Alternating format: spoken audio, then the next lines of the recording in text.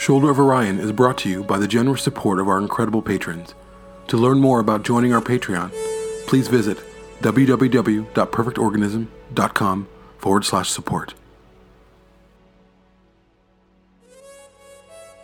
Welcome to Shoulder of Orion, the Blade Runner podcast. I'm your host, Jane Prater, and I'm joined by hosts Patrick and Dan. And today we're here to discuss a book that we've been reading, The Cyberpunk Nexus, Exploring the Blade Runner Universe, with Lou Tambone. And Lou, I don't want to call you like the author, but you're kind of the force behind the book in many ways. So thank you for coming on the show, number one. And I'm excited to talk about this book and your journey to it. Well, thank you all for having me tonight. This is really, I was saying before, I really appreciate this opportunity to come on and talk about the book. We haven't done a lot of press or anything like that. We just sent out some releases, so it's great to get out there and actually have conversations about it and let people know, the process we went through to make it.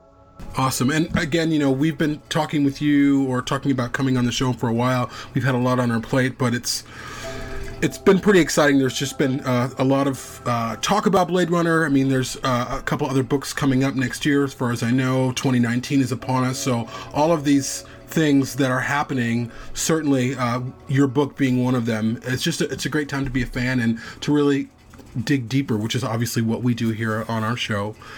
So first question that I would like to kind of ask you, before we get into the book, I'm just curious, like, your relationship. I mean, certainly I've read your what you had to say in the book, but from your own words, from your own mouth, like, what is your relationship with the film, and how did you become a fan?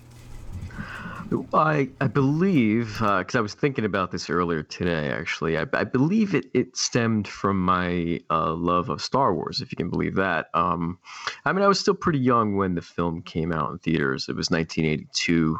I was 12. So Star Wars came out in 77. I was 7.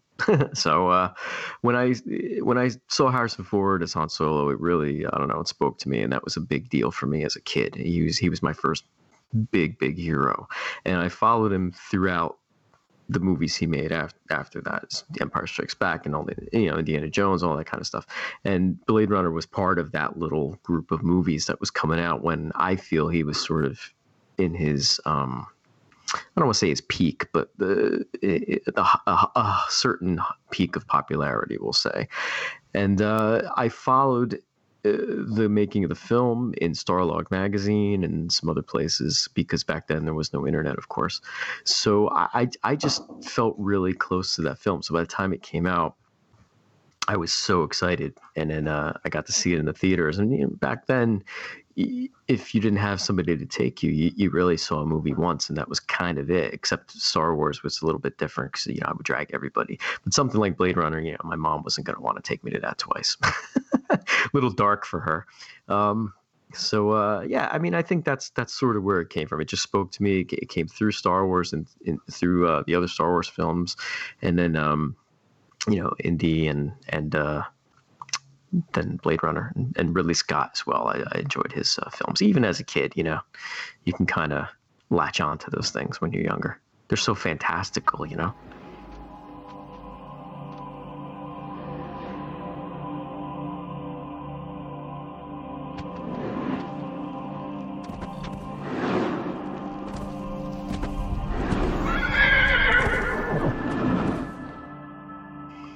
And that was a great time in certainly the 80s in terms of the kinds of films that we were getting, science fiction films, and the heroes that we were getting. It's just a really seminal time in film history. Like you said, for Indiana Jones, for Blade Runner. I mean, we're on the heels of Alien. Aliens is about to come out a few years later. I mean, the never-ending story. Just growing up in that time was really an amazing thing to experience and to kind of have first-hand knowledge of. I'm interested in you talk in your essay about really feeling like Harrison Ford is your hero. He's played a lot of your heroes, and I'd like to know a little bit more about that and why he is that way for you. I have trouble explaining that even to myself. I think when you're young and you're impressionable and you see someone so charismatic on a screen or in a movie or a TV show or something like that, and you can sort of look up to that person because Han Solo was a little bit of a rogue, but he had the heart of gold, and he always kind of came out on top in the end. And in the end of the first Star Wars film, I mean, he kind of saved the day. He was the guy I rooted for. And that's why the Empire Strikes Back was so sad, because he kind of got, he got frozen and taken away. And I was a little, taken aback by that, even though I knew he was going to come back. So I think, I don't know, I'm not sure how that all happened. It just seemed like you were saying, in that seminal period of history, he just happened to pop up in all these iconic roles that I really enjoyed. And I love his acting style. He just really, I don't know anybody else who acts like him, who behaves that way. There are other actors who have their own styles as well, but to me, he's a one of a kind. He's a Bogart, he's got that thing. And I don't know, I just his roles always spoke to me. That and Indiana Jones, Deckard, Han Solo, those three right there. I mean, he was so dominant in the box office in the early to mid 80s. It's just absolutely insane. Like, just the stranglehold that he had on these like tentpole movie and through roles. the 90s, really. I mean, every movie he would open would be number one for the weekend. I mean, whether it was Jack Ryan or Mosquito Coast or, so many of he's a character actor. He gets The Fugitive or anything. Yeah, The Fugitive. He gets sidelined, but he's a really good character actor.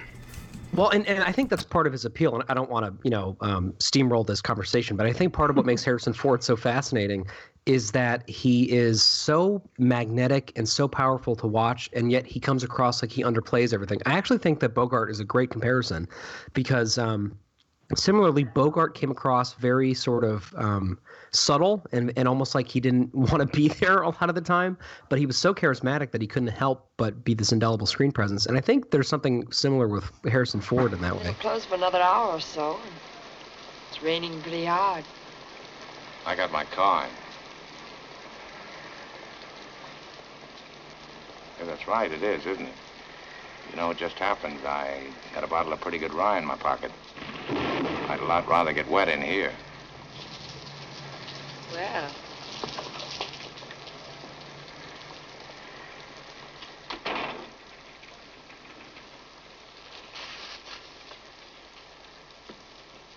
Looks like we're closed for the rest of the afternoon.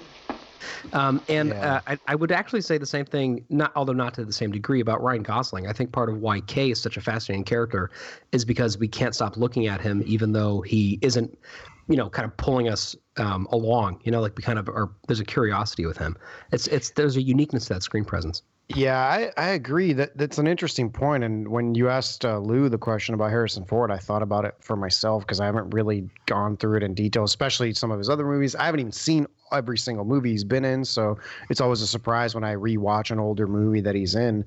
But yeah, I agree with Patrick that while Gosling's look in movies and the way he plays characters always generally has a little bit of aura of mystery to it, in the sense that he's quiet oftentimes. Even what's the one he did with Russell Crowe that was kind of funny? It's like a 70s cop The Nice Guys. movie. The Nice Guys, right? Nice Guys, yeah. And that's definitely a different role for him, but he still has his moments where he's mostly acting with his eyes, And I think, again, he's a little bit more extreme. Harrison Ford certainly, is a little bit more forward and speaks more, and it's a little bit less in the eyes, but he does have that layer of mystery to him where you're like, it's hard to understand his motivations sometimes as a character, and I think that's really intriguing. One thing that came to mind is, has he ever really played a bad guy, like a straight up bad guy? Yeah, there was. Sorry to interrupt there. He if you remember, what was that? Oh God, it was called What Lies Beneath, I think. Oh yeah. And actually, it was a pretty good movie. I think it was Zemeckis that did it. Yep. I could be mistaken. Michelle there, Pfeiffer, Robert Zemeckis, yeah. Right. It was sort of a Hitchcock takeoff. Like they tried to do a that thing was Hitchcock movie. Scary as shit. And it was good. Like I actually liked it, and it was a little bit of a plot twist. I think he wasn't supposed to be the bad guy at first, and then after a while you realize he actually was a bad guy, and he actually died on screen and stuff, which is something you don't see him do too often, right? I mean, or right. again, in Mosquito Coast, he's kind of maligned. He's you think he's one thing, and then his character is so obsessive. He kind of turns into the bad guy, as kind of fathers tend to do sometimes in the dynamic of a family. It's very interesting to see. How am I doing, son?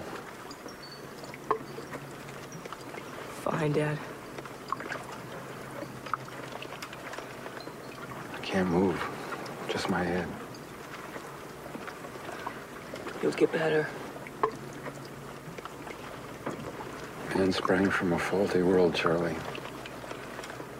It's a bad design, the human body.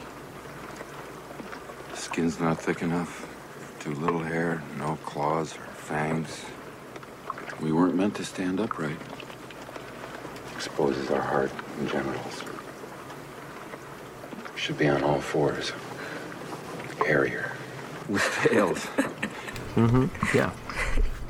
Something that I'm struck by, and we'll move on from Harrison Ford momentarily, but it's interesting, Lou, and almost everybody that we've had on the show has not singled out Deckard as part of their kind of anchor point into the first film. And it's something that we went for like dozens of episodes before we did a dedicated Deckard show, because for some reason, many of us haven't felt that strong of for example, I personally really identify with Roy in the first movie. And I think, and Jamie has Rachel. We all kind of have these different sort of ends to it. So it's actually really interesting to have somebody who's so expert in this material and somebody who's such a lifelong fan kind of come out on the Deckard side. I really enjoy that, and I hope we get to talk a little bit more about his character in particular. Yeah, sure. As we go through this, I have a quick question for you. Going back, when you saw the film as a kid, did you have an immediate feeling that you were going to have a lifelong relationship with it? Was it something that you walked out of and you were like, I'm going to return to this and eventually edit like a professional collection of essays on it? No. Or is that something that evolved over time? I didn't think that far into the future, no. But I know it affected me. It didn't affect me in the way that Star Wars or Indiana Jones or anything like that did. But I walked out of there. I remember, I have hazy memories of it, but I remember being like a little bit scared in a way, because it felt so real. Like it felt like, wow, this is really LA. And back then, 2019 seemed far away, because nobody knows what the future holds back then. It really could have turned into something like that. So I just remember being a little scared, like, wow, how are we going to survive in this kind of future? And then 2049 took it to a whole nother extreme, with the weather and everything. I mean, that's even more of a harbinger, I think. But in 2019, really, it was dark, raining, scary, things flying around, mannequins. It was creepy, and so it was a little dark for me. But I latched on again to Harrison Ford. I mean, and then from those Indiana Jones films and all these films on, I watched just about anything I could get my hands on. I think he moved on to, what was it? When did he do Witness? Was that before Blade Runner? I think it was before, right? And I just went bananas trying to see everything that he was in, because he had just a certain charm, certain style, and I just loved it. So a very unusual film for him was Regarding Henry, actually written by J.J. Abrams, where he love that movie. Yeah, me too. Where he starts out the bad guy. Really, he's an asshole. He's just like a curmudgeon, like kind of a jerk, but I wouldn't call him a bad guy, but I think they were just trying to show the change in him, from jerk off to to nice guy. But what a powerful movie, and one you don't ever hear about. And also Presumed Innocent was another one that I thought was excellent. You know, and you don't I don't know if he gets those kind of roles anymore, but what juicy, meaty roles for him to have to you can understand why he chose them. They were different from the other films he did. And oddly enough, he never got any major awards or anything. There's even like The Age of Adeline. I don't know if you've seen that, but that was a recent film of his where he's bearded, and he's really plays a. You don't see him until later in the film, but he's really warm and really emotional, and it's just a really wonderful role. There's so many of those films that he's been in that a lot of people just don't know. They just know Star Wars, they know Blade Runner. or the big roles, Indiana Jones. But I think he's really special. Getting further into Blade Runner, because I want to know a little bit more, like to get to the point where you're going to put together a series of essays and have people contribute to that. Films obviously have to really impact you in a very important way. You have to be thinking about them. Obviously, it has to be on your mind. So I'm curious, like, if you just, for instance, so if you lay down and close your eyes and you're going to think about Blade Runner, what do you think about? Wow. That's a deep question. That's what we do. Yeah. Wow. No, I mean, it is well, I want to say it. I kind of put the two together now in my head. So they are movies that require, I believe, many, many, many repeated viewings. There are lots of subtleties under the hood. And when I think about them and I get deep in my head and my own thoughts, especially with the newer film, I think about the future and I think about where we're going as I don't know, as humans. Where are we going? What are we doing? And what are we leaving behind? Because is that the attitude we're going to have? We're going to just kind of screw over the world and then, we're going to die and leave it to whoever and let them deal with it? Or, I mean, is that where we're going? Is that what we want to do? Or do we want to help the planet and be hopeful and try to fix things? And maybe we've done some damage. Maybe we can fix some things. I see all these messages in the newer film, especially. The older film, I guess when I saw it when I was younger, to me it was just a cop chase, like it was a guy on a mission. I didn't pick up all the subtleties. I mean, I was a kid. Sorry. So later on, when I think it was released on VHS and all that sort of thing, I taped it off TV. I started to pick up little things here and there, but I was still young. I used to watch movies strictly for entertainment. I wasn't looking for the deep messages. So now when I think about them in conjunction, kind of put them together, I think about all those messages and going back to what I was saying before, it still scares me. It scares me a little bit that we could end up the way 2049 is when 2049 rolls around. What's fascinating about your explanation about kind of how the film sits with you in your psyche or in your heart is I've not heard usually when we're talking, certainly us three, or when we're interviewing other people, everyone kind of gravitates to a character. This is what I feel. This is kind of what represents me, or this is what interests me. But you're kind of the big picture a little bit, and that's to be honest with you, I never think that. I'm so sort of down the rabbit hole of character and experience and Rachel and loss and memory and all of those things that I don't really process. Where could we be as a country or a world at that point? But certainly these films, as you said, 2049 is a statement on that. Yeah. I think so anyway. Let me jump in and throw Lou a softball, because from a third person's perspective, and having worked with Jamie for a while, having seen his documentaries and kind of knowing the way he thinks, and then having read a little bit of Lou's work in the book that you edited and wrote articles for or essays for, I think a lot of that comes from, I'm just going to make a brief statement, and then Lou, you can tell me more, tell me if I'm correct and expound on it. But I think Jamie really could, obviously you're a lover of cinema, but Jamie really connects to film in like a very specific emotional way that I think he's described in previous episodes and listeners know. And not to say that you don't have that connection to cinema, but I think that I think you might write more often, or let's just stick to androids. I think that having read that novel many more times than I know me and Jamie, I can't speak for Patrick, but I feel like from reading your articles, it really sticks with you a lot. And the falling apart of society and the sort of the lack of empathy, the problem of us humans losing empathy, and whether Deckard can have empathy for an android in the book, etc., I think is really prominent. And I think that visually they represent some of those ideas, especially in 2049, but in Blade Runner, the original as well. in the dark gloominess of it, the rain, the radioactive fallout, the emptiness of Vegas, the fact that only bees seem to be around in the second movie. So, I think this is a nice segue into some of the things I know you feel about the novel. But that would be my initial observation in terms of your response being more big picture. Is I have a feeling that the novel sits with you a little bit more than it might with us or the average Blade Runner viewer.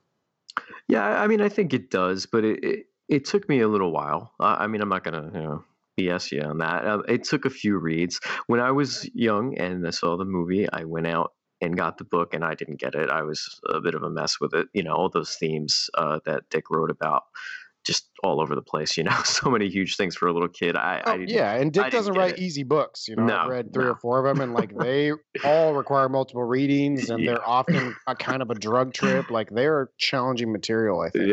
Yeah, you are correct. And I just remember being so confused because this book is not very much like what I just watched.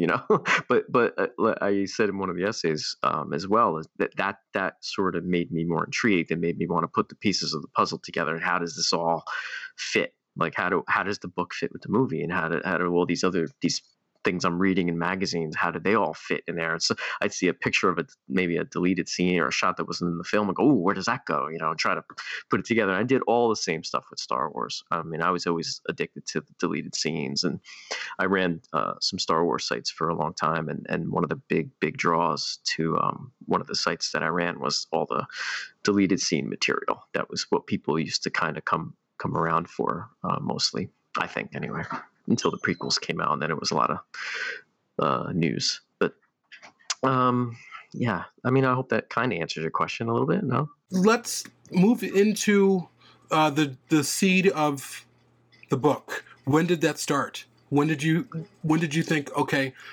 enough talking, these conversations are leading to something bigger? And I know that you have been working on and have released and are currently working on similar books that are kind of explorations into film. So I'm just curious about this journey, though.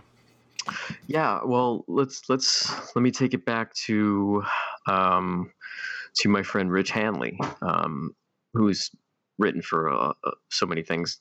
Now he does essays for DC. He writes intros to a lot of the books for IDW and other big comic places.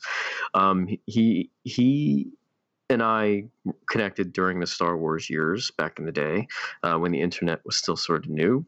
But we started to get back in touch a few years back, and he was putting together one of these essay anthologies about Planet of the Apes. And he needed someone to write an essay on this group of comics that had something to do with the Tim Burton movie. I don't know if you remember that when Tim Burton did his Planet of the Apes film in the late 90s. Oh, yeah, that train wreck. Yeah. So dumpster fire. Yeah, there were a bunch of comics that were related to that, and he had people covering just about every aspect of Planet of the Apes comics, but he didn't have anybody who wanted to cover that little piece of history there.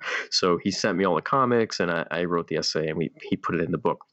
And I thought, wow, what a great idea, an essay anthology. Okay, great. And then him and another guy, Joe Baronato, they started to put together these Star Wars anthologies, similar things. And they did 3 of them, and I wrote for 2 of those as well. So being that I was involved in that sort of format, I went to the publisher, Sequart, and I pitched to them a Blade Runner book because I looked at their roster and what they were doing. They covered a lot of comics, Sequart meaning sequential art, So they sort of were in that area, but they were looking to branch out more into pop culture. So they started to do the Planet of the Apes, Star Wars, Star Trek books. And that's sort of their mission statement, right? Is to treat comics as seriously as they kind of deserve to be treated. That's kind of where that company came from initially, right? Yeah, that's absolutely right.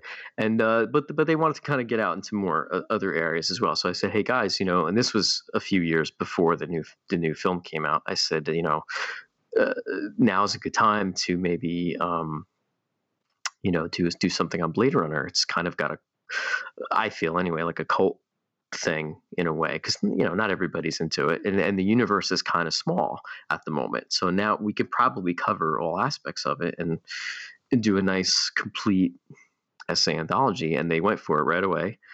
And Rich was too busy to edit it with me, so he referred me to Joe Bongiorno, and we just did. It was the same process. We got people together. We got them to pitch ideas. We gave them ideas, and we just put it all together. And that's kind of, it's the long and short of it, really. And then Rich survives in the final book because he wrote the essay about the Red Dwarf connection, correct? Right. which is a relatively forgotten about. I think it's a British sitcom, right? It's a sci-fi comedy sitcom from like the late '80s, and he writes this really interesting essay about it in the book that I really enjoyed. It's a very, very funny show. I actually just recently started to watch it, so I went out and got the DVDs and stuff. So I've been sort of binging it as I'm finding the DVDs on eBay, and they still are making them. So every few years they'll come out. Really? Yeah, every few years they come out with a new one. We're about to watch 10 and 11, series 10 and 11, because over in the UK they do it by series. They don't do seasons, they do series, right. And it's only like maybe 6 episodes or something. So it's pretty easy to binge because they're only half hours episodes. You can get through a whole season in one night, pretty much. That's awesome. Yeah, it's pretty cool. But very funny, highly recommended, and his essay was really good. It is. Yeah. I was really struck by the scope of what you have in here. I feel like there are, it covers, for one thing, a lot about the book, which I think is great because a lot of us sort of forget to refer to it and go back to it and to look at. I think one of your essays talks about a lot of the sort of basic parallels, like for example, like where the character of Sebastian came from, where, like Deckard's counterpart, Blade Runner, in the book, who disappears from the movie. There's a lot of really cool stuff on the book in the Cyberpunk Nexus, but you also go out and go into a lot about the way that Blade Runner changed through its iterations and through the edits. That is something that we talk about a lot, but we don't get to analyze too much, which I thought was really interesting. The music, there's some great music essays in there. You have a whole section dedicated to 2049. So my point being that there's a ton of material in this book. It's like 500 pages or something, 400 pages, and it's a joy to read. And I'm curious, how did you find a lot of these people who ended up collaborating with you on this? Like, was this a kind of a call for submissions thing? Was this in a message group? Like, how did you come across some of these people? Well, some of them I had known, like Rich and, of course, Joe and some of the other folks. And if you look at some of the names, not all of them, but a few of them, we had worked previously together on some of the other books I was mentioning, the Star Wars books or the Planet of the Apes books. And then I also have this Rich and I are doing this Battlestar Galactica book, which is a similar thing. That's 40 years. This year is the 40th anniversary, so we're trying to. It's all done. We're pretty much have to get it into layout and all that stuff now. But you'll see some of the same names in that book when that comes out as well. Kelly Fitzpatrick and some other folks. You'll see them in there. But it was more like a reaching out to people that we knew, tried and true. And then there were referrals. Kevin Rubio, actually, do you know who Kevin Rubio is? He does comics and stuff and films and stuff. He lives out in LA. He referred a few people to me who ended up in the book. Robert Burnett. Is that where Bryce Carlson came from? I don't know. Bryce, I think I contacted myself actually. Oh, okay. Because he had done that really exhaustive Do Androids Dream of Electric Sheep comic adaptation, the graphic novel that I have. It's like a brick. It's huge, but it's awesome. So awesome. And when I looked inside the flap to see who had done it, I said, well, let me just contact him and see if he's interested. And he was. So he put in his whole making of essay in there, which I loved. I thought it was great. And then some of them were just people I came across, people that I knew, and I said, hey, would you like to do something? And I'll tell you a funny story about one of the other guys, but Kevin Rubio was originally supposed to write for the book, but he got a little too busy, so he couldn't do it. But he referred to me, like I said, Robert Burnett and some other names, a couple who couldn't do it, but Charles de Lozarica was actually involved for a hot minute there. But he also yeah, great guy, really, He's a friend really of ours, yeah. such a great guy. But he just got a little too busy at the moment too, so he really didn't want to let anybody down. So that was okay. But Mike Beidler is a guy I've known also from as long as I've known Rich Hanley from back in the day. I was getting a little nervous because we had all the topics set. We had a lot of the essays written. Time was starting to go by. The publishing process was a little bit bogged down due to some reasons on the publisher side. So there was, kind of like the weeks were going by and we didn't really have much progress. And I was getting a little nervous because we had just about everything covered except for the K.W. Jeter books. And nobody wanted to do this. So, and I have two of them, and I was just kind of looking at them on the shelf, and I had never really read them. I haven't read any of those. Yeah, I flipped through them, and I was kind of like, I kind of knew they weren't going to be great, and I said, you know what, I don't know if I want to, because worst case scenario was I'm going to have to read these things, and I'm going to have to write something. So, right, it was like, oh my God, I don't want to be this close to being pretty complete and then not have that bit covered. So all of a sudden, it was like this weird serendipity thing. Mike Beidler sends me a message out of the blue and says, hey, I just read all these K.W. Jeter Blade Runner books. Do you have any room? Like to, basically he just offered to write the thing. And I was like, are you kidding me? Like, yes, this is exactly what I need. That's amazing. Yeah. And the title of that essay, I think, is something like the Blade Runner books you've never read or something, right? Yeah.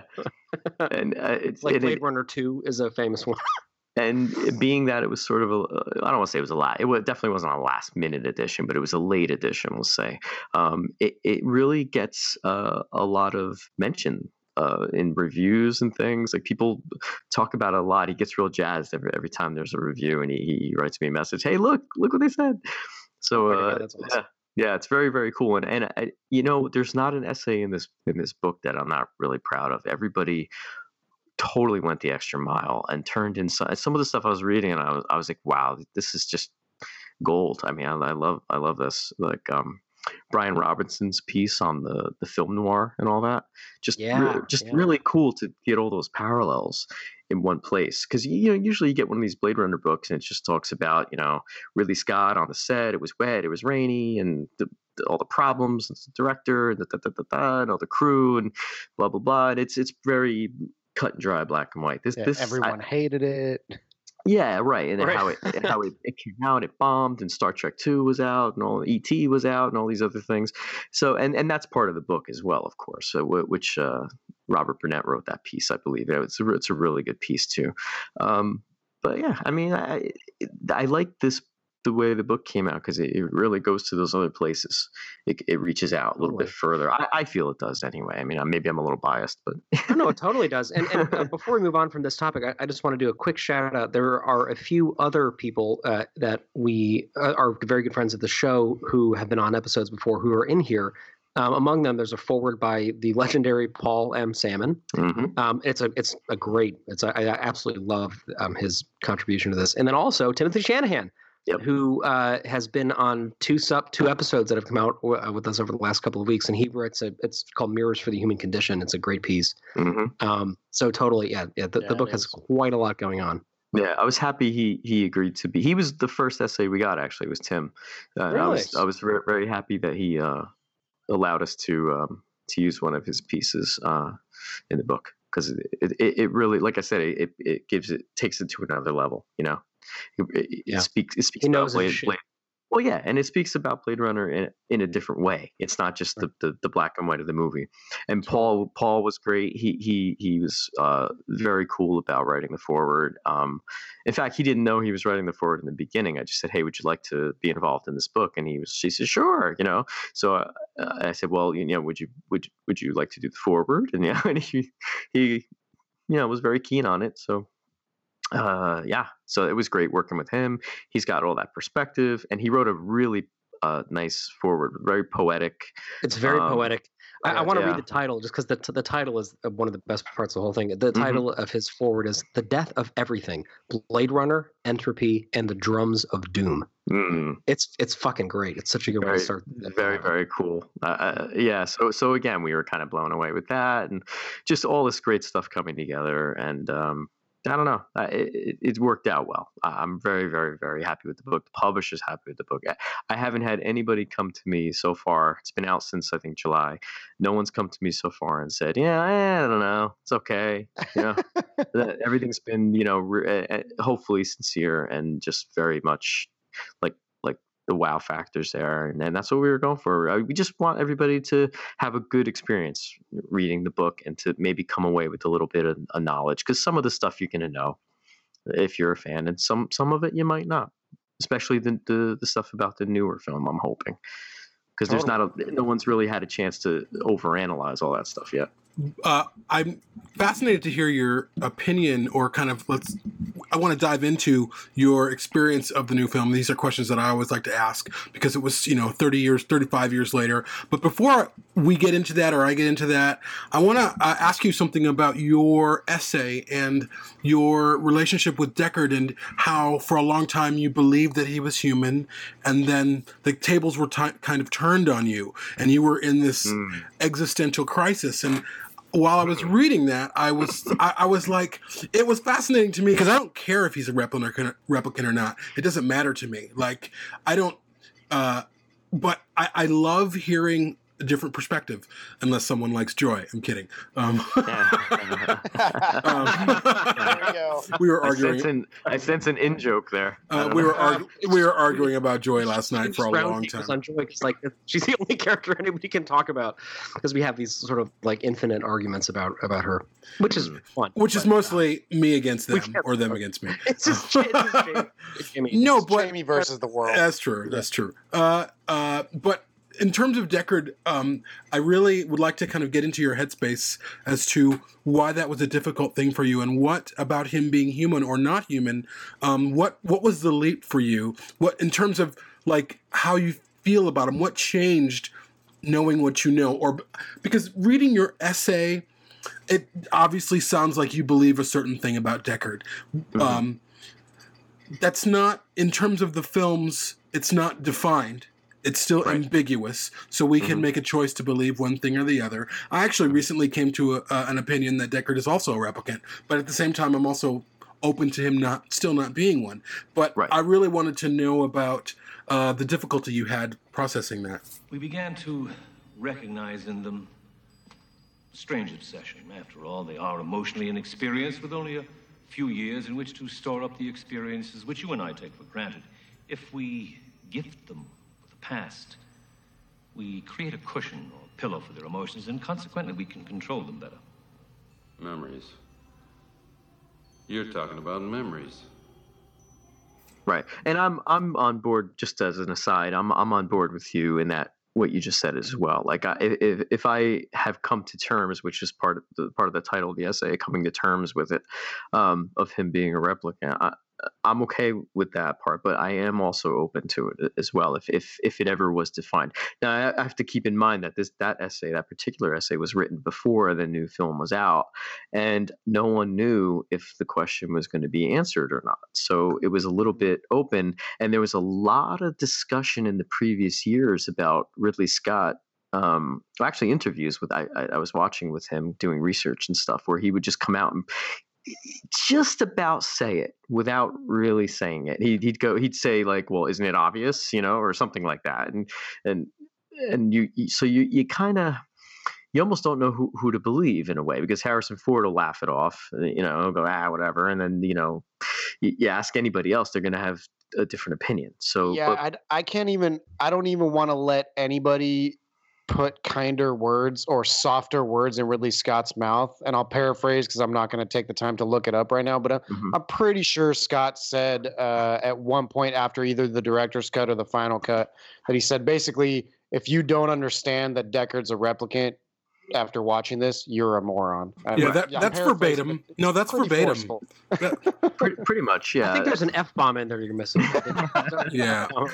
But the weird thing, though, is that when Ford was hired on for the part, he was pitched something completely different. So I don't buy what Ridley Scott says, to be honest with you. Well, I'm not. Yeah, I don't buy it either. I'm just saying, let's not mince words. That's what Ridley believes about his movie. That's all I was saying. Yeah, now that's what he believes. And I'm sure they told everyone that Darth Vader was not Luke's father, blah blah blah. So I mean, they do that kind of stuff on the set as well all the time. But I mean, I don't know. I don't know who to believe. But yeah, what you were just saying about Ridley Scott, that's what I was referring to before. And so, and I think a lot of it has to do with age and perspective as well. When you're young, you don't want to believe that kind of thing, right? You're like, because it didn't even cross my mind when I was young. I just figured he was a guy. He was like, and also dude doing his job. The version of the film you saw as a young person was much clearer about that. Right. So you didn't.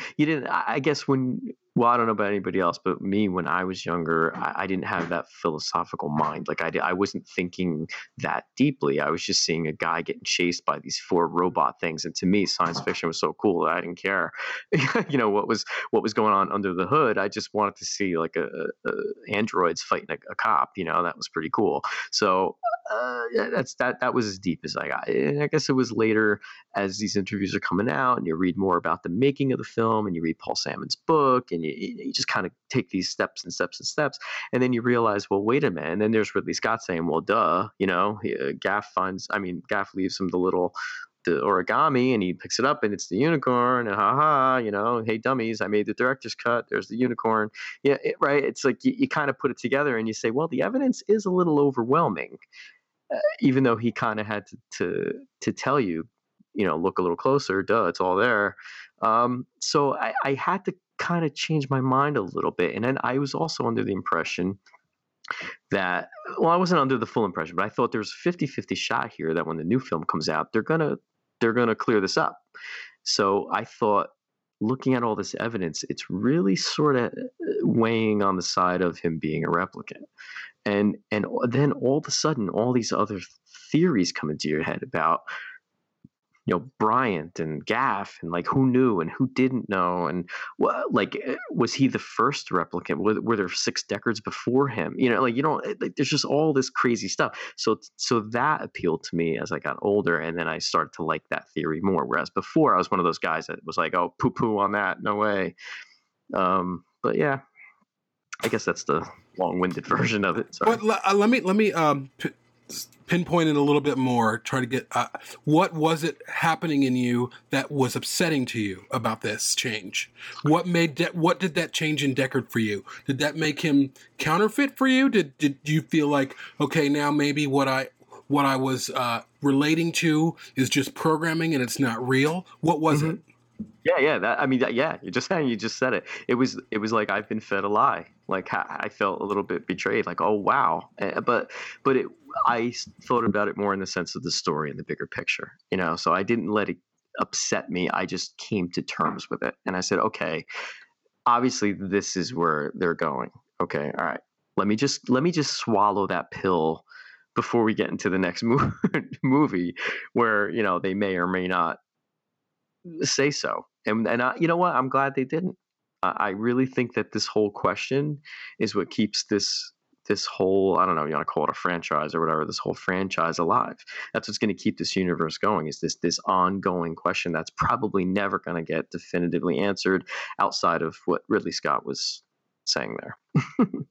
Yeah, no doubt that was a smart move to. Yeah, we've talked about it before, to let the ambiguity continue and let people make up their own minds and think about it for themselves. And I think Fancher actually thinks the opposite, which makes the puzzle even crazier, because it's like, how could the writer think one thing but the director thinks something else? Like who's in charge? Who's running the asylum?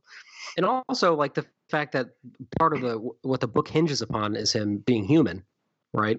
Mm-hmm. Whereas, but Ridley Scott didn't read the book famously when he made the movie, so he was already kind of taking it in a different direction. So right there at the beginning, you have this divergence of opinion, and the guy that wrote it was writing it with the fact that Deckard was a human in mind, and then the continual eroding of the clarity around that in the subsequent versions of the film meant that, like, by the time we get to 2049, we're all totally ambiguous because we haven't seen a serial number. It's as simple as that, like, there's no concrete proof either way.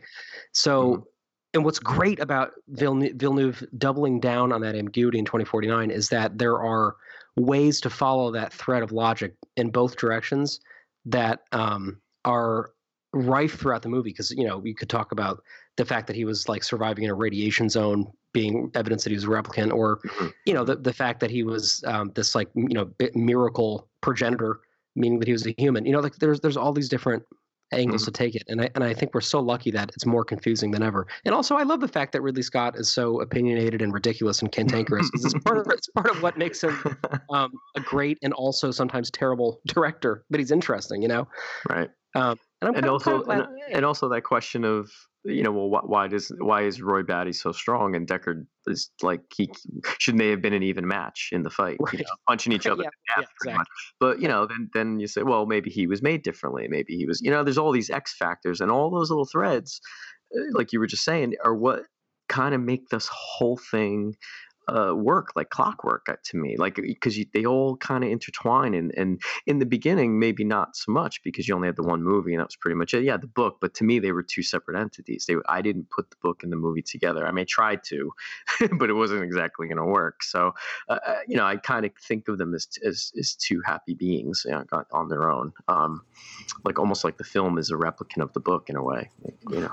Little different. What's interesting as well is the Ridley Scott at that period, you know, the period where he's making Alien and Blade Runner and Legend and those films at that point in his career. I mean, I think he was, in my opinion, I think he was a better director, but I've always been of the opinion that great science fiction asks questions, it doesn't answer them.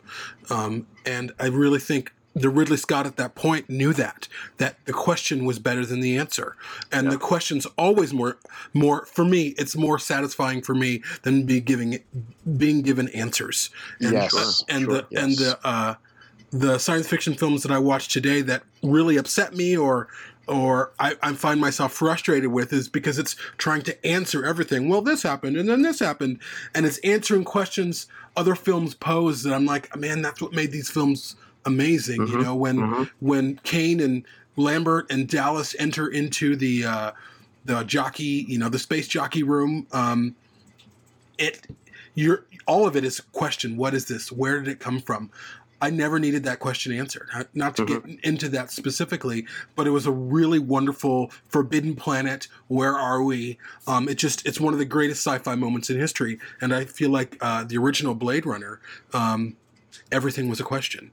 But even to the point that you're making, or you were discussing about when, certainly in your essay, and when you were just talking about when Deckard picks up the unicorn, I've, you know, seen, of course, that film many, many times. And the last time I saw the film, which I think I was actually watching it with you, Dan, and I see Deckard pick up that unicorn, and then you hear him, or you see him remember what Gaff says, you know, too bad she won't live. You know, then again, who does? And he has that look. And I always thought and assumed, because this is what everyone said, he sees the unicorn, he remembers, you know, thinks, oh my God, I'm not human. And I realized at that moment, for me, how I perceived it was, this wasn't Deckard realizing that he's a replicant. This is Deckard realizing that life is short and that he needs to love this woman.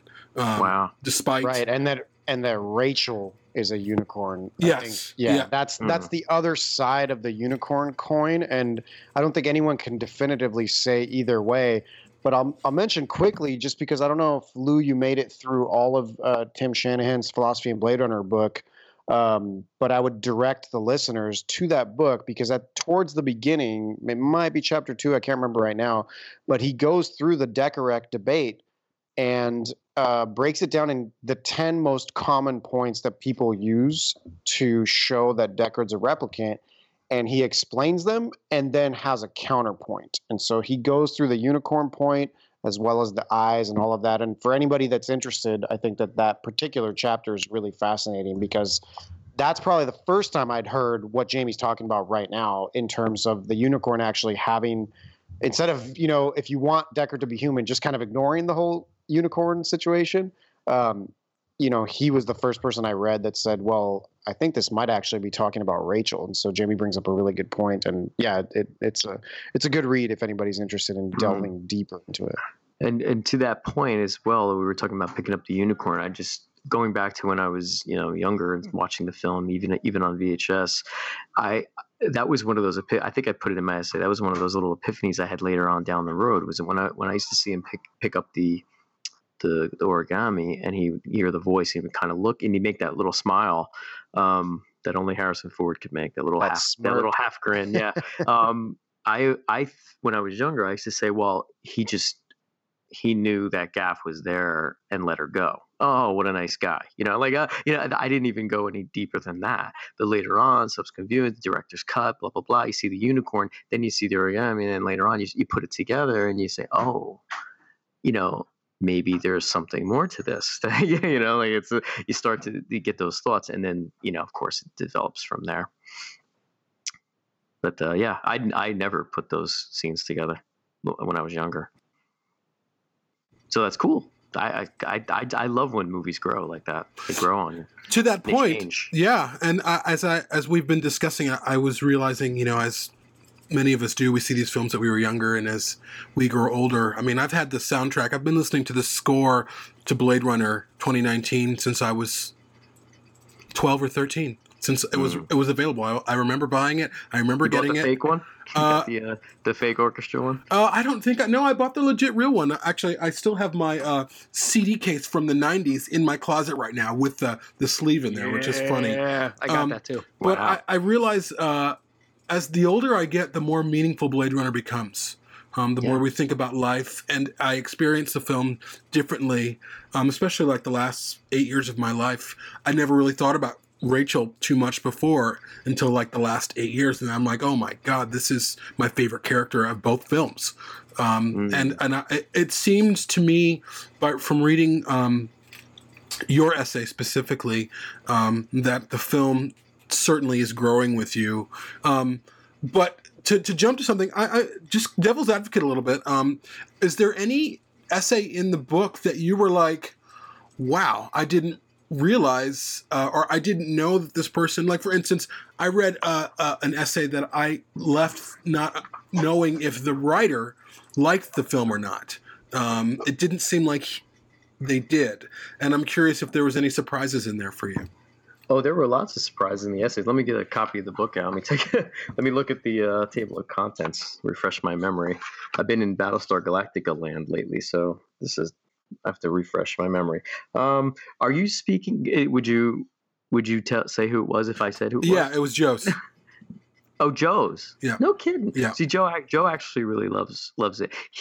The funny thing about Joe is I don't think he was as huge a fan as I was in the beginning of this. When I asked him on, he was kind of like, well, I like Blade Runner. Like that was kind of his reply. But Joe, if you ever get to know him or speak to him, he's just one of the smartest guys you're ever going to meet, and he's a phenomenal writer and editor. Like the guy is just off the chart. When I read his stuff or edit his stuff, even I learn all kinds of things. It's great. So it's like a learning experience, and rich too, to a point as well. Let me look through here. Yeah, Joe. Let me see. I liked Tom Lennon's piece, also a late edition, where he talked about Metal Hurlant magazine and all that stuff. The heavy metal magazine. I wasn't aware that I knew there was an influence, but I wasn't aware how deep it actually went. So that was very, very cool to read. I liked Paul's Salamos piece about why he loves the theatrical cut. I thought that was very controversial. People seem to mention that one a lot as well, and he sticks by it. And it's really hard to even disagree with him when you read it, because he has there are a couple of points in there I spoke to him about. I said, I don't know about this, but his piece really gets a lot of people talking. Let me see. Oh, I liked Steve Head's piece about the 70 millimeter prints. I didn't know about a lot of this. I knew it was in 70 millimeter, but I didn't know all the drama behind it. Well, a lot of good stuff there. And he went and spoke to Doug Trumbull, and he really did a really good piece there. Let me see. Any more surprises? Definitely the KW Jeter stuff, because I'd never read it. So I was very thankful for that. So let's continue on so we can move on to 2049. So Mike, thanks for coming on and calling in. Sorry about the miscommunication. I saw you calling, but it just wasn't. I couldn't add you without cutting the call off. Yeah, not a problem.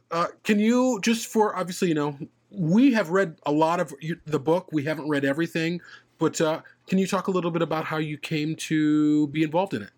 Oh, it's funny. It's quite serendipitous that. In the lead up to 2049 coming out, I decided that, being the anal retentive guy I am when it comes to, canon and continuity, that I was going to finally sit down and read the Jetter novels just to see if the new movie would take, those particular stories into account. And I had read the first one back when it first came out, and it was okay, and I just couldn't get through the second one. And but with a lead up to the movie, I decided I was gonna push through. And I had finished the novels, and very very disappointed in the quality of the storytelling, and that I just had to find an outlet. So I went onto Facebook and tried to find some Blade Runner groups, and I came across the Cyberpunk Nexus Facebook group, and I said, "Hey, is this a great place to, talk about these books?" And Lou, who I have actually known online for a couple decades, I think. Yeah, something like that. Yeah, he said, "Yeah, this is a great place to talk about this. Oh, by the way, I remember who you are." And I think maybe about a few days later, got invited to, I guess, spill my guts on these novels by writing an essay for the book. And I think I was going to start by putting in a proposal, and just ended up pretty much writing the whole thing in about 3 or 4 weeks. And there we have it. Because we've been discussing 2019 and Deckard, I really kind of want to move this conversation kind of to the last part of this discussion, and that really is, and of course, Mike, I'd love to hear your thoughts as you're new sort of to this discussion. But what were your, and we can certainly get into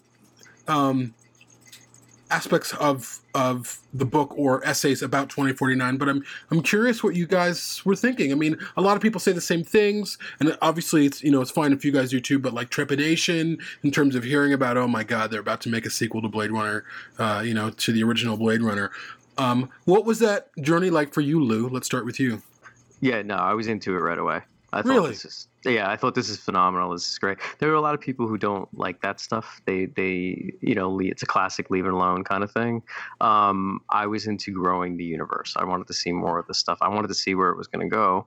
I was very, very, very curious. I got to be honest. A lot of the stuff in there, I did not see coming. I didn't think a lot of that was going to happen. The whole role reversal thing with, Kay. Because in the very first scene or two, you don't know who he is, what he's doing. Then he gets stabbed in the arm and he barely flinches, and you're like, oh, Yeah. Okay, that's a little different. And he's a replicant. That's his job is to kill replicants. It's kind of a little wacky. And the whole thing with the baby, it's just like, wow, this is way out there stuff. And I loved every minute of it. What about you, Mike? I had heard of rumors of Ridley Scott having something waiting in the wings. I think he was going to do a sequel titled Metropolis. This is back in the mid 90s after the director's cut had come out. And I thought, hey, a sequel would be great. Don't know if it could ever top the original Blade Runner. But, of course, nothing ever happened with that. But then when the announcement came out that there was indeed going to be a sequel, and that Ridley Scott was not going to direct it, that gave me, a lot of concern until they announced who the director was, Denis Villeneuve. And, seeing his past work, especially with Arrival, that came out a couple of years ago, I knew that the franchise was in very, very good hands. and I was very eager to see what he was going to be able to do with it, in conjunction with Ridley Scott executive producing the movie. Yeah, Arrival was It was interesting timing because it was almost like, oh hey, he's going to be directing Blade Runner, but let us show you this film real quick, just to calm your fears. You know, it was great time. I mean, I had seen Villeneuve's other films, Enemy, Prisoners, which I thought was incredible. I mean, there's not one film that I've seen by him that I was like, Sicario, that I was like, oh, okay, he's okay. I mean, every film I've seen, he's hit out of the park. And so, like you, when I knew that he was behind it, I was just ecstatic, and I had no doubts that what we're going to be getting, maybe even if I didn't like all of it, that it would be a solid film, and even as it relates to fandom, and Blade Runner fandom isn't huge. It's concentrated and it's there, but it's small. But to see, from what I can tell, certainly doing this podcast the past year, 92, 93, maybe a little bit more percentage of the fans love this film, open their arms to this film, quote this film, talk about it, spew their emotion and their connection to every, whether it's to Joy or to Deckard or to Kay. It's been quite an experience, and that type of thing doesn't happen anymore, really, with sequels. We don't get sequels that are this well made. Most of them are very divisive. They're very polarizing. There's a lot of hate. There's a lot of love, and there's some people who are in the middle, like me, for a lot of these things. But to see Blade Runner 2049 open and release with welcoming arms by the fans, the hardcore fans, it was a magical time for sure. And one of the things I loved about the movie was it was unpredictable, and I think Lou pointed that out. Even with the trailers, you really couldn't tell exactly what the plot of the movie was, and you couldn't tell the direction it was going to go. And I thought that was pretty masterful. Yeah, it was a nice example for once in modern times of a trailer being done properly, instead of let's give away every single major point of this movie, to where I'm to the point now where, like, if I have any interest in a movie, I'm just avoiding all trailers, to be honest, because I'm like, nowadays they just kill it. They give you so much in the trailer that they really, I mean, they try to avoid spoilers, but I feel like they just show you way too much. And whether Villeneuve was in charge of the final cut of the trailer, obviously he approved it, or whether somebody else was doing that, whoever edited that did a good job of showing you just enough of the world without spoiling it. Or trailers are made to promote films that we're not going to see, which is, to me, case in point, so much of the time. We're like, oh, wow, this looks great. Well, that wasn't the movie that was promoted, like Prometheus and other films. That's why I didn't like the Solo trailer. I mean, it's spoiled to know that he got the Millennium Falcon from Lando Calrissian. I mean, that just... That's one of the more egregious trailers in history. I totally agree. I was like, what the fuck? Like, that they gave away most of the major plot points of the film in the trailer, and not even in like the late trailer, like in the teaser of it. So I was like, well, okay, kind of was setting it up for failure a little bit. So let's talk a little bit about 2049's inclusion in the Cyberpunk Nexus. Was it just a similar thing where you're like, hey, did you ask certain people, hey, can you talk about, or in your piece, can you talk about this? How did you go about balancing that? Yeah, that was actually by chance, and it was a sort of a blessing and a curse. Now, the book was originally not supposed to cover anything about 2049. We were sticking with the first movie because the second the trailer for the second film hadn't even come out yet. We were already sort of we were green-lighted, we were going, and we were writing and stuff. So the problem was on the publisher side of things, it was moving a little slowly. There were some issues going on behind closed doors there that I'm not sure what was going on, but things were happening a little bit slowly. So we were in wait mode for a long time. And by the time the trailers came out, I started to think, if we start to get too close, we may have to start to cover this material. And I didn't know if we had enough information yet to do it. And so I started to edit my own essays here and there with, now having seen the trailer for the new film, we're really excited. And then time went by and the film came out and then it was like, okay, having seen the new film, this and this and this, and then after the film was out, then it was about to come on video. And I said, you know what, because it didn't do that well in the box office, as you know, compared to, you can call it what you want, but compared to other films, I guess it didn't become the big hit that they wanted it to be.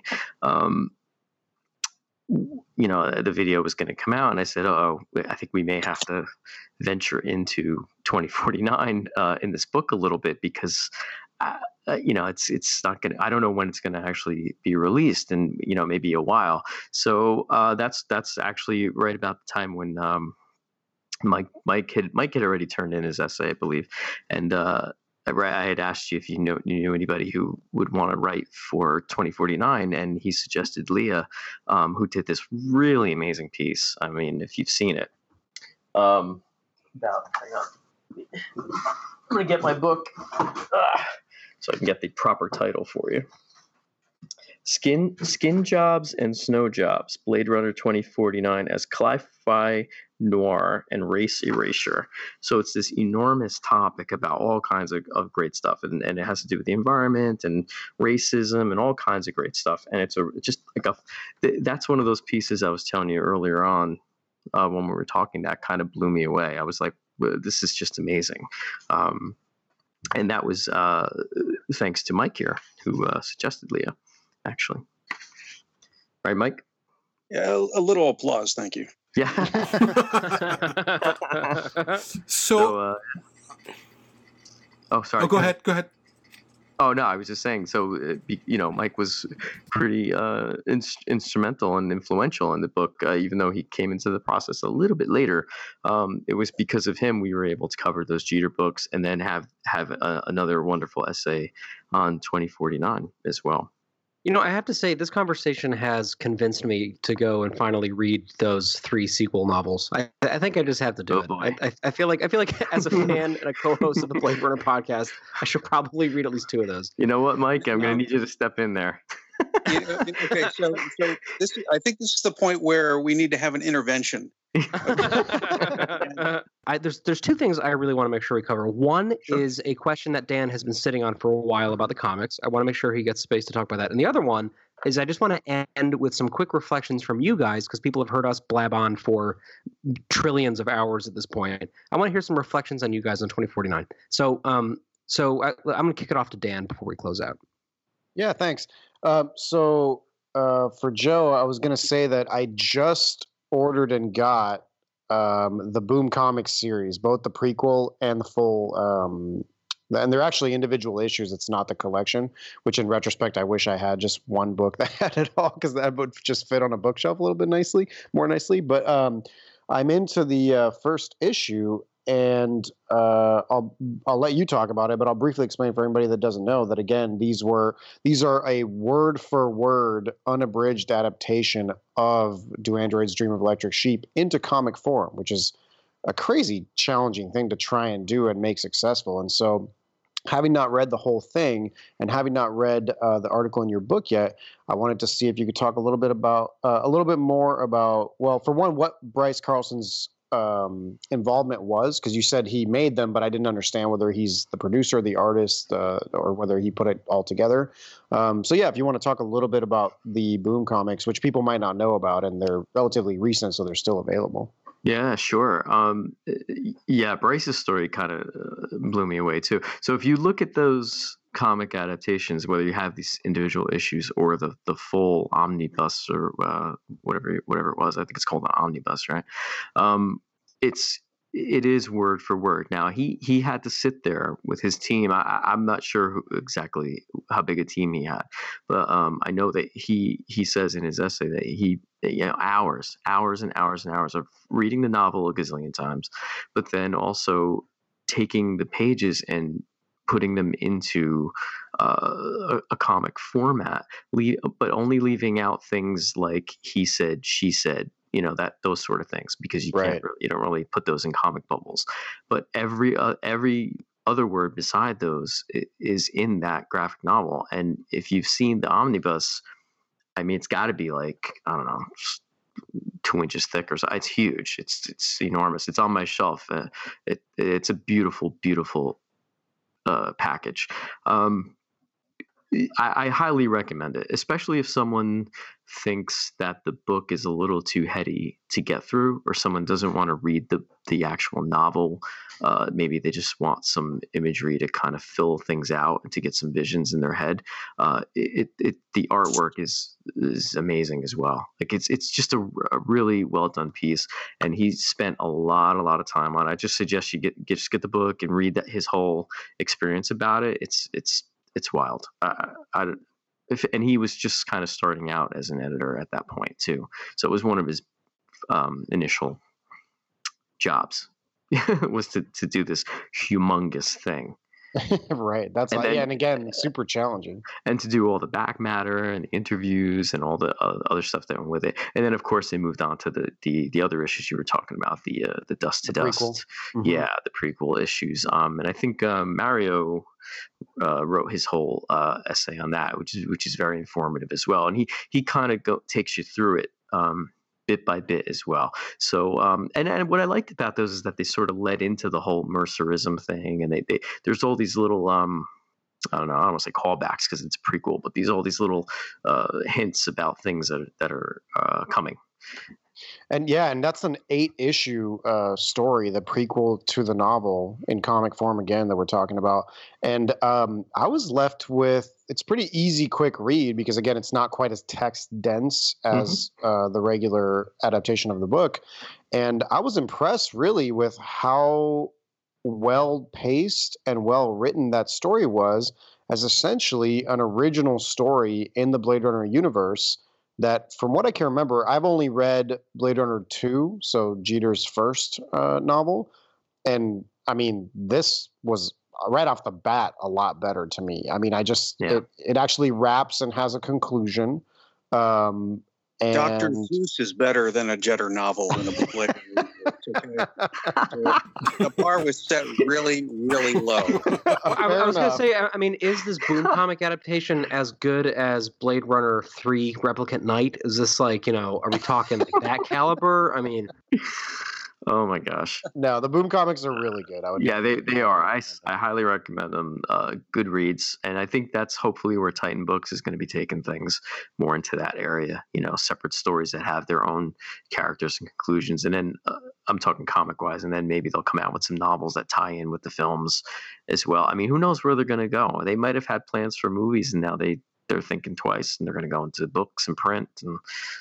I'm excited about all that too. I would love to get involved in that whole world. Hey, call me, guys. Yeah, right. Patrick, you want to move on to your? You were going to lead into 2049. I just, as we close out, 2049 is something that has been on our minds even more than it always is otherwise, because we're coming up on the 1-year anniversary of the release, and something that we like to do when we have people on the show since the movie's come out. Is get a sense of what it was like for them to see it and what that experience was like, and then also how the movie sat with you and how it's kind of evolved in your minds since, because you guys are big Blade Runner fans, just like us. And I'm kind of curious. Why don't we go ahead and start with Mike? What was 2049 like for you to experience? Well, that was a pretty special event for me because one of my best friends from childhood flew out from Michigan to come here to Washington, D.C. to see the movie with me. And my oldest son, who was able to see the final cut in the theaters at the Smithsonian IMAX last spring, before the movie came out, was also in the theater with us. So it was a guys' night out with 2 very special people who were huge Blade Runner fans. So, I was kind of experiencing it not just for myself, but kind of through the eyes of other friends. And I have to say that the the cinematography just absolutely blew me away. And it wasn't as focused on the inner city Blade Runner universe, but kind of explored the margins of that. And I thought that was a great way to allow us some more insight into the world as it would be in 2049. And I also thought that the music was absolutely profoundly moving. I was glad that it wasn't Vangelis redo. I was very happy with Hans Zimmer, and I can't remember who his co-composer was. Benjamin Wallfish. Thank you. Just an absolutely moving score, and I think my wife would agree with me that it puts you back into that universe, just like Vangelis's soundtrack did with 2019. So you've got the great cinematography, you've got the great music, and I thought the storyline just kind of took those existential questions about what it means to be human to the next level. And that next level is the question of, why does it matter if Deckard's a replicant or not? We all went into the movie, expecting that question to be answered. And in the end, it doesn't matter. That's an interesting point. I didn't have that expectation. I never even, I've thought about it, but when I think about Blade Runner, I never think of that question. I don't care. It doesn't affect, I think for me, what's happening around the character of Deckard is far more interesting than the character of Deckard. Deckard only became interesting to me in those very last moments when he's become soft and he's allowed love to kind of illuminate him. So it's interesting to hear different perspectives. Lou, what do you think? What were your thoughts? Yeah, I took it in. I'll tell you what I loved about it. Now I had gone with, I'll echo Mike's sentiment first. I had gone with my son, and I believe my brother was there as well. I mean, a brother a few years younger than me, and I have another friend of mine, Mike Rex, who came along, someone I've known for a few years now. And when we came out, I was a little I was blown away. I thought, this is amazing. And my son liked it because he's into sci-fi and stuff like that. And he doesn't necessarily need the cookie cutter stuff. He likes the deeper stuff. So that's cool. But then I think my brother was a little confused by it. I don't think he really liked it too much. He thought it was okay.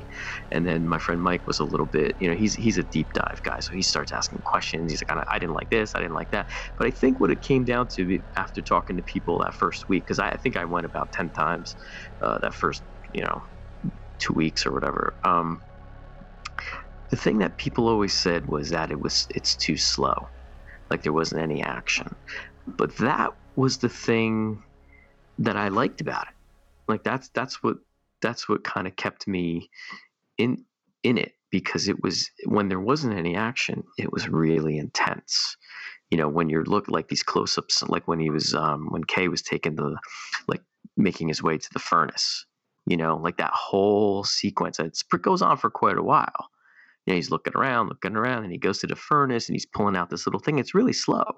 He's not grabbing it and running. It's like he's grabbing it and he's opening it up. It's real slow. I mean, that was just so intense to me. Like, I don't know why, but it was.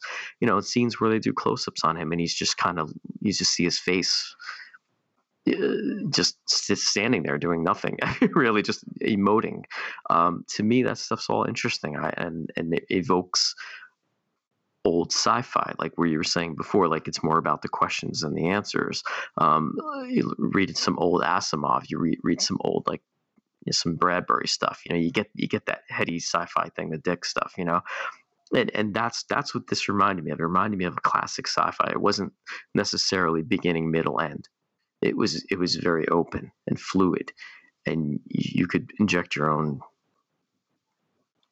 opinions in there and thoughts and come out with different things. So while everybody was saying it was slow, I was saying, well, I didn't mind that. I don't need explosions in Michael Bay. I don't need that.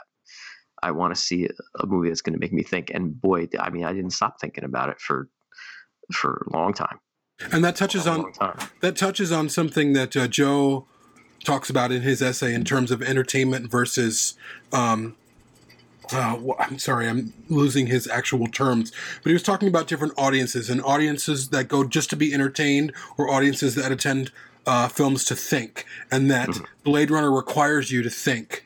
And I think that requirement is tenfold in 2049, and that scene that you're describing in terms of Kay and the length of time it takes him to kind of open up, the horse and everything. I love that scene as well, because we are watching Pinocchio become a real boy.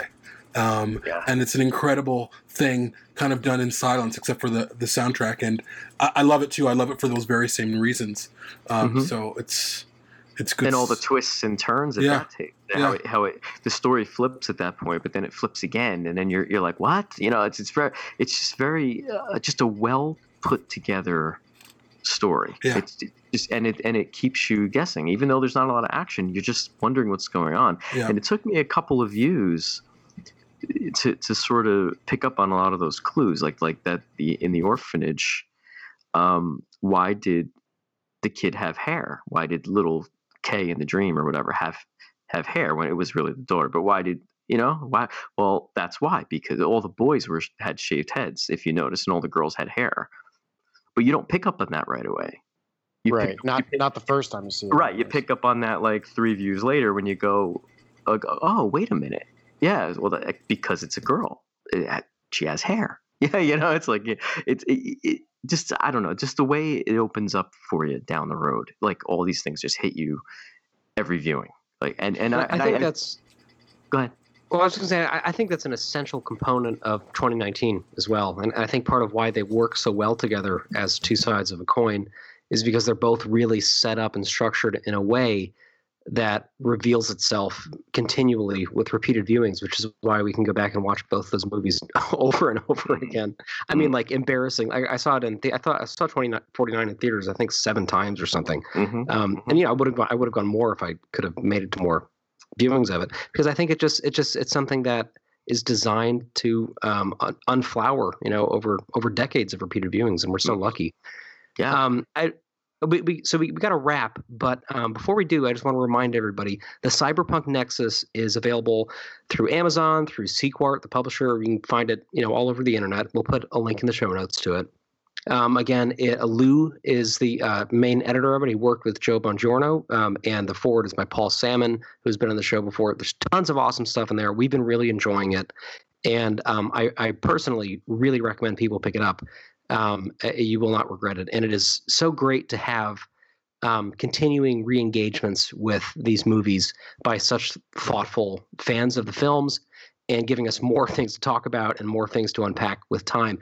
And it fits nicely, I think, with the upcoming Blade Runner 2049 in Philosophy book that is being co-edited by our very dear friend Robin Bunce, which people should be on the lookout for. Abstracts are still being submitted. There's details on our website for that and in a number of other places. But my point being that we're living in such a wonderful era in science fiction in general, and especially in terms of research and people connecting over the internet to work together on these projects. And I think the Cyberpunk Nexus is such a sterling example of what can happen when a bunch of smart, interesting people who love something come together and build something beautiful from the pieces of something that, was already beloved.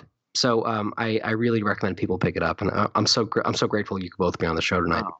Thank you so much. Those are some great words there. Wow. High praise. Thank you. Yeah, write them down. Yeah. I do mean it. It's wonderful stuff.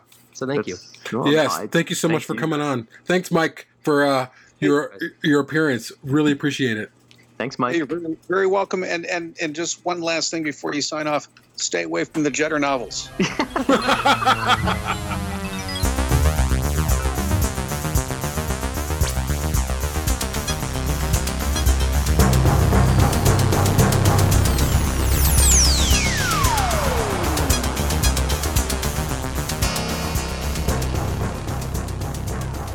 To find out more about Shoulder of Orion, the Blade Runner podcast, please visit us on our website at www.perfectorganism.com. Shoulder of Orion is available for listen or download through Apple iTunes, Google Play, and TuneIn Radio. If you'd like to join in the discussion, please join our official Facebook discussion group, Fields of Calantha, a Blade Runner discussion group.